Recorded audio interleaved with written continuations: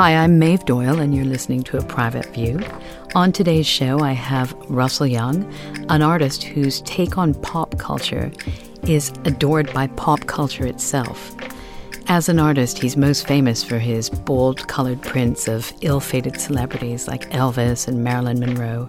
Young's enduring themes are glittering and abrasive, perfect yet fragmented, and absolutely timeless, and the sense of proximity that still enthralls Russell Young and his collectors.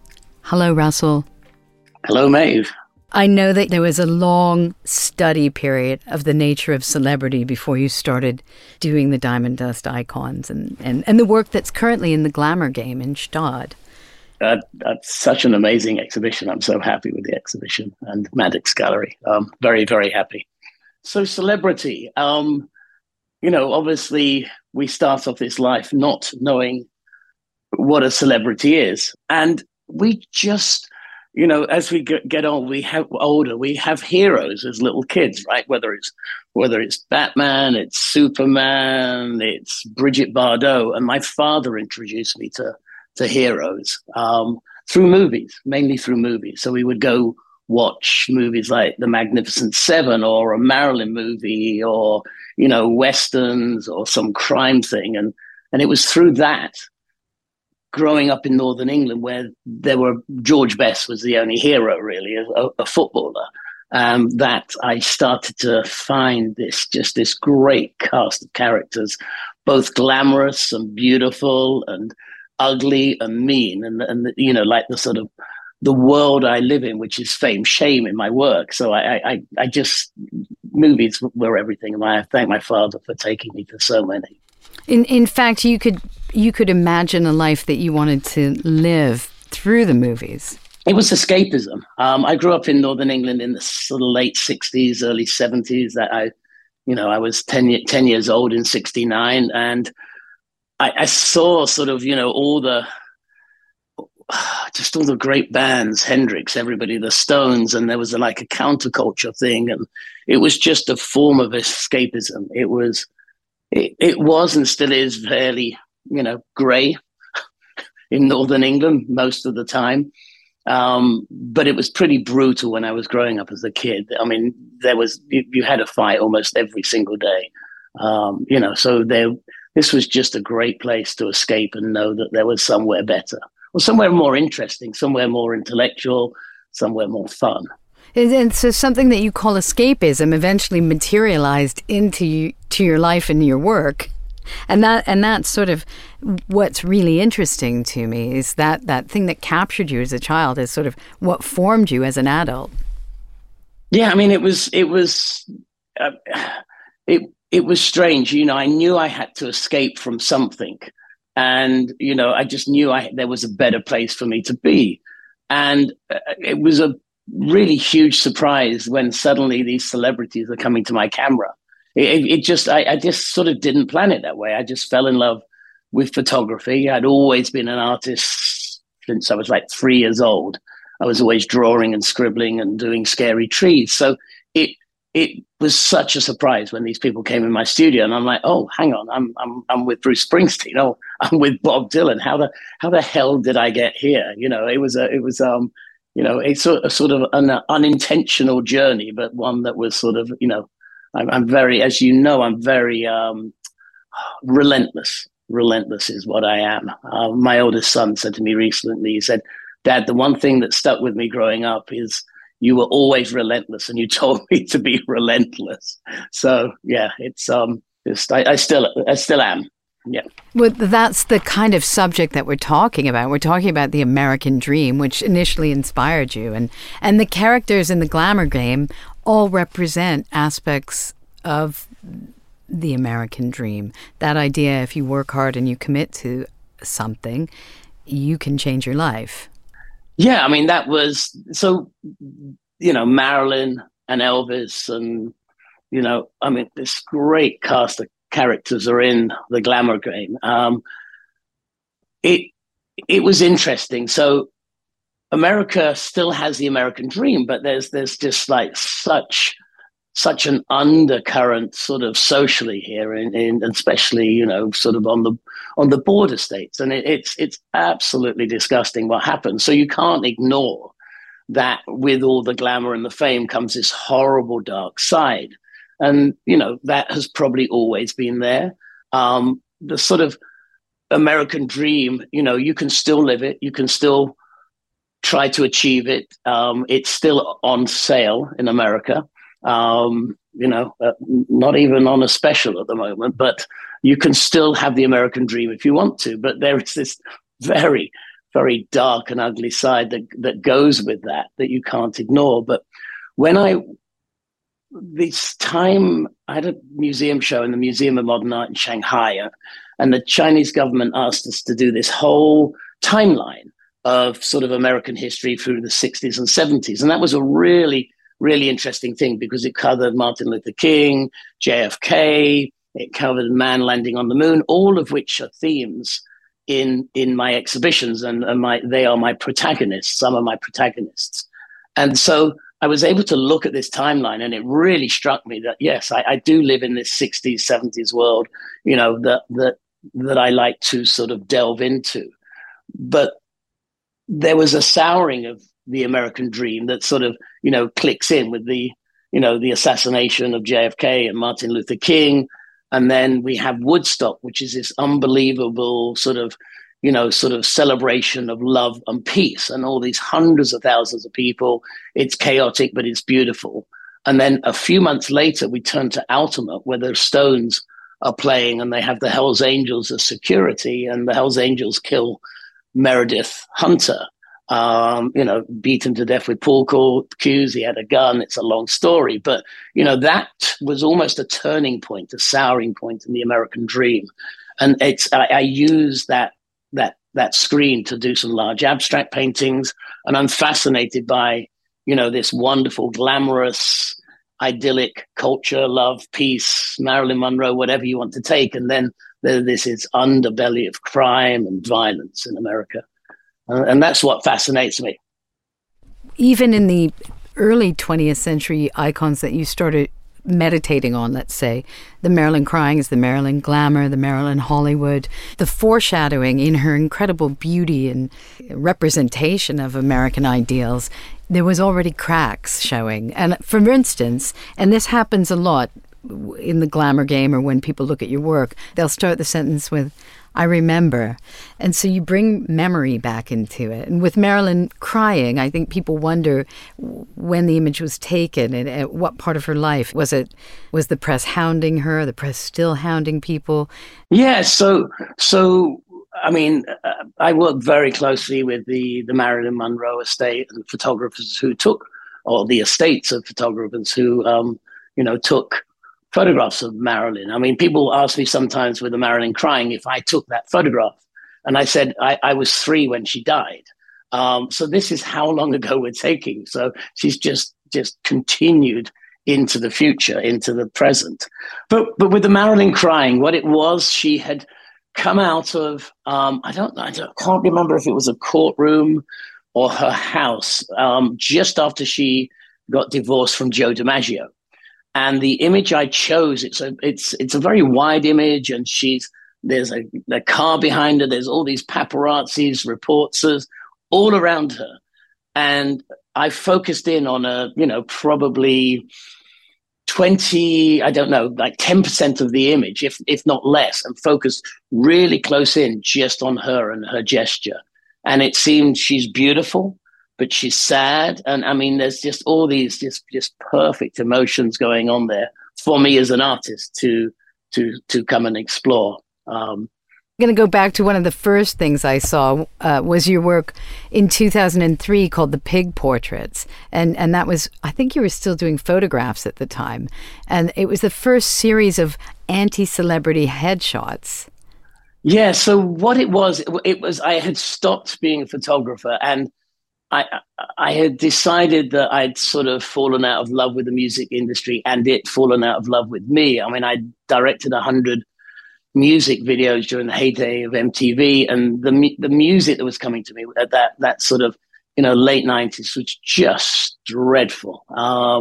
So I I decided that I would go back to what the 3-year-old wanted to do, which is be an artist. And so I was able to put enough money aside to have a studio for a year and go think. And I was living in New York.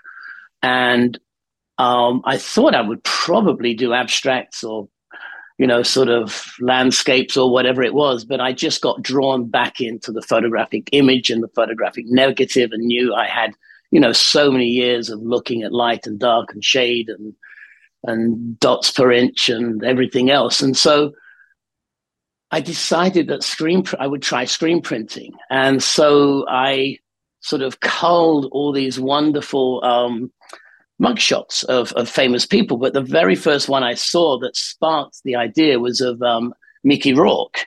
And it's, 4 a.m. in the morning, probably, and the police clerk has taken one picture.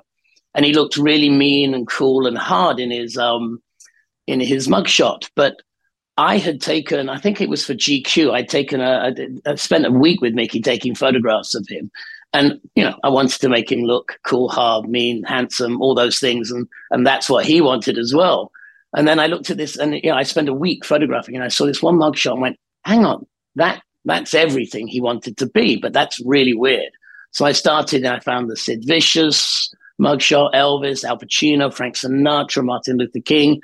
And so the idea was to make these celebrities sort of, it was sort of a reaction to my former career where, I was paid to make people look handsome, cool, and mean. And I thought, well, let's make them look ugly this time. Maybe that's interesting. But there's some sensibility inside, just wired inside me, which makes things look glamorous, even mugshot. So that was the very first series. It wasn't intentional. There was an odd power to them. They didn't look ugly. They kind of looked more interesting. And then you'd wonder, why were they arrested? What were they arrested for? Yeah. The backstories are fascinating. I've used an image of the Magnificent Seven riding on cowboys, and this is the old movie with Steve McQueen and Yul Brynner and everybody in. And I used to know all the cowboys who was one and whatever, but that's not important to me. And almost where Marilyn was or what somebody got arrested for are never important. It's the image, it's the light, the shade. It's a whole load of different emotional things I go for. But it's I did a mugshot of James Brown, and somebody peed in his toilet, private toilet in this convention place. He got upset, brings a gun in, chases people. He gets chased over two states by the police and everything. It's just like a crazy story, and then he gets arrested, and then click, one little second, and that's it. I sometimes think your process is research, endless research. It is. Yeah.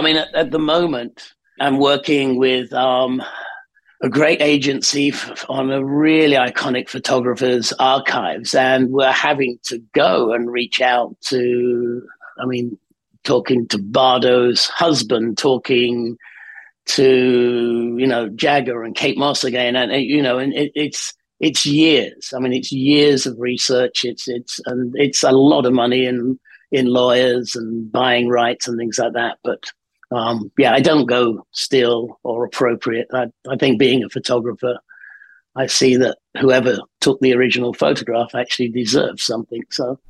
Tell me why Bardot. I want to go through some of your characters and tell me what it was that resonated from them. Firstly, for me, I met you through the image of Jackie Kennedy. And when I saw that, whether it was in the back of the car before the assassination or separate, that all came to mind. Now, my parents, they were Irish immigrants to Canada, so the Kennedys meant everything. And that story was so big in my household that I thought I knew what happened and where I was when Kennedy was assassinated. Years later, I realized I wasn't even born. But the power of that, right, the power of that story was so huge within my household. So your Jackie Kennedy anchors me to my childhood. And I don't feel well if it's not with me. You mentioned Bardot at the beginning, but the Jackie image is significant because I think it was the first time she was photographed with her engagement ring on. And I had a show called Fame a few years ago. And I positioned Jackie with her engagement ring, my painting, diamond dust painting of that, next to Kennedy, and he's in this ticker tape parade. And he's on the back of a car, and there's all these people, and he's just so celebratory. But it's when he was a senator in LA, I mean, and campaigning to be president, and you're thinking there is no politician that would possibly get those accolades or that love now. But then just down the corridor, the next painting was a Marilyn Monroe. So I always like to, have a narrative. Everything has a conversation. Each painting talks to the next one. Each series talks to the next one. So we have Jackie Kennedy, sorry.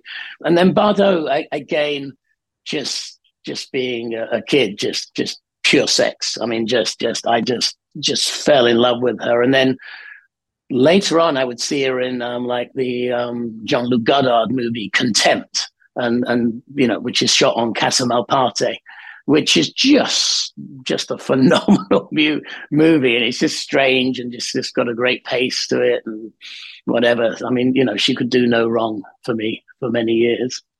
Well, just a little bit more. We've sort of covered it, but it's about the Glamour Game and how relevant it is. And the Glamour Game is just the title of the show, but it's the work that you did in the early 2000s that seems to be just at a heightened reality now, in everything, in Baz Luhrmann's films, in the series Blonde, everything about Ali. And I wonder if this isn't some sort of way of reflecting on the origins of the American dream and where the American dream's at. And if your collection, the collection that's on display in Stade at Maddox, the Glamour Game, is kind of a sign or a remembering of what was once hope for, I don't know. I'm just going there. Can you comment at all on what I'm trying to unpack? So the Glamour Game was beautifully curated. I mean, it as I said before, every painting informs another painting, and these cast of characters just resonate, and they all sort of help and talk to each other. How do they fit into America as we know it now? Again, like it's time. History is these are aspirational characters, because with social media and the trash that is out there, I guess modern actors don't have time. They can't say anything wrong. They can't do anything wrong. They are just trapped, and everything they do is commented on or photographed or on Instagram or Twitter or on TikTok. And that's the same with our children, right? They live in this life that's so immediate, so throwaway. And I think these, Marilyn Monroe, Brando, whoever you want, Elvis, these are just characters. Yeah, they just last and last and last. And Muhammad Ali is a perfect example of that. This man who went to prison because of what he believed in. I mean, it was really a truly sort of great bold statement, and to have done it back in those times, being an African American back in those times, to have done that, I mean, it's like ridiculously brave. With my father, I would watch all the Ali fights. I mean, I don't know what it was about him, but I just fell in love with him. So I still do screen prints of Muhammad Ali. I work with the Muhammad Ali Foundation, and it's, they're really great to me. I mean, I'm just very, very lucky there. But the Glamour Game brings all of these people, and there's electricity in the show, the light in the show, the diamond dust that reflects around it. It's in the mountains with the snow all around it. So there's that reflective light quality. And this is my first exhibition with Maddox Gallery. We have just started working together, and I'm really, really excited for the future, and the support and the team at the Maddox Gallery is quite overwhelming. It's quite phenomenal. It's so well organized. It's just so easy to work with them. So some say that your work puts you firmly in the tradition of Andy Warhol, and that's someone who commodifies and appropriates famous faces as a tool for social critique.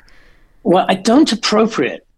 Andy Warhol did, and there's that case in the Supreme Court at the moment between the use of his photograph of Prince, which was Lynn Goldsmith's, and the outcome of that will be fascinating. But yeah, I do look and I do glamorize. I do make things look more glamorous by the use of diamond dust and the luxurious nature of it. But then I do have another darker side to me that will go to some of the darker characters in history, in American history. I'm going to keep saying the same things over and over again because I know and you know that I've been stunned by your work for over a decade. And I just, I think as someone who moved to the States from Britain that you saw America in a unique way. And I really am glad that you point out the fickleness of fame and fortune and that sometimes our dreams are actually our nightmares. So with the view of America, yes, I come with a very unique eye from Northern England and having taken photographs of celebrities. But what is interesting, so I'm adopted and 2 of my 3 children are adopted. But a very close friend of mine, Taylor Garcia Dickinson, she was the head of the Dennis Hopper Art Trust. So we worked together using some of Dennis Hopper's photograph. But we sat in Marfa, Texas for a week over her coffee table in the evenings. And she wrote this little essay on me for the Fame exhibition. And she pointed out something that even I didn't know about myself. And she surmised that because I was adopted and had really no family history, I can't go back, right? It just stops with me.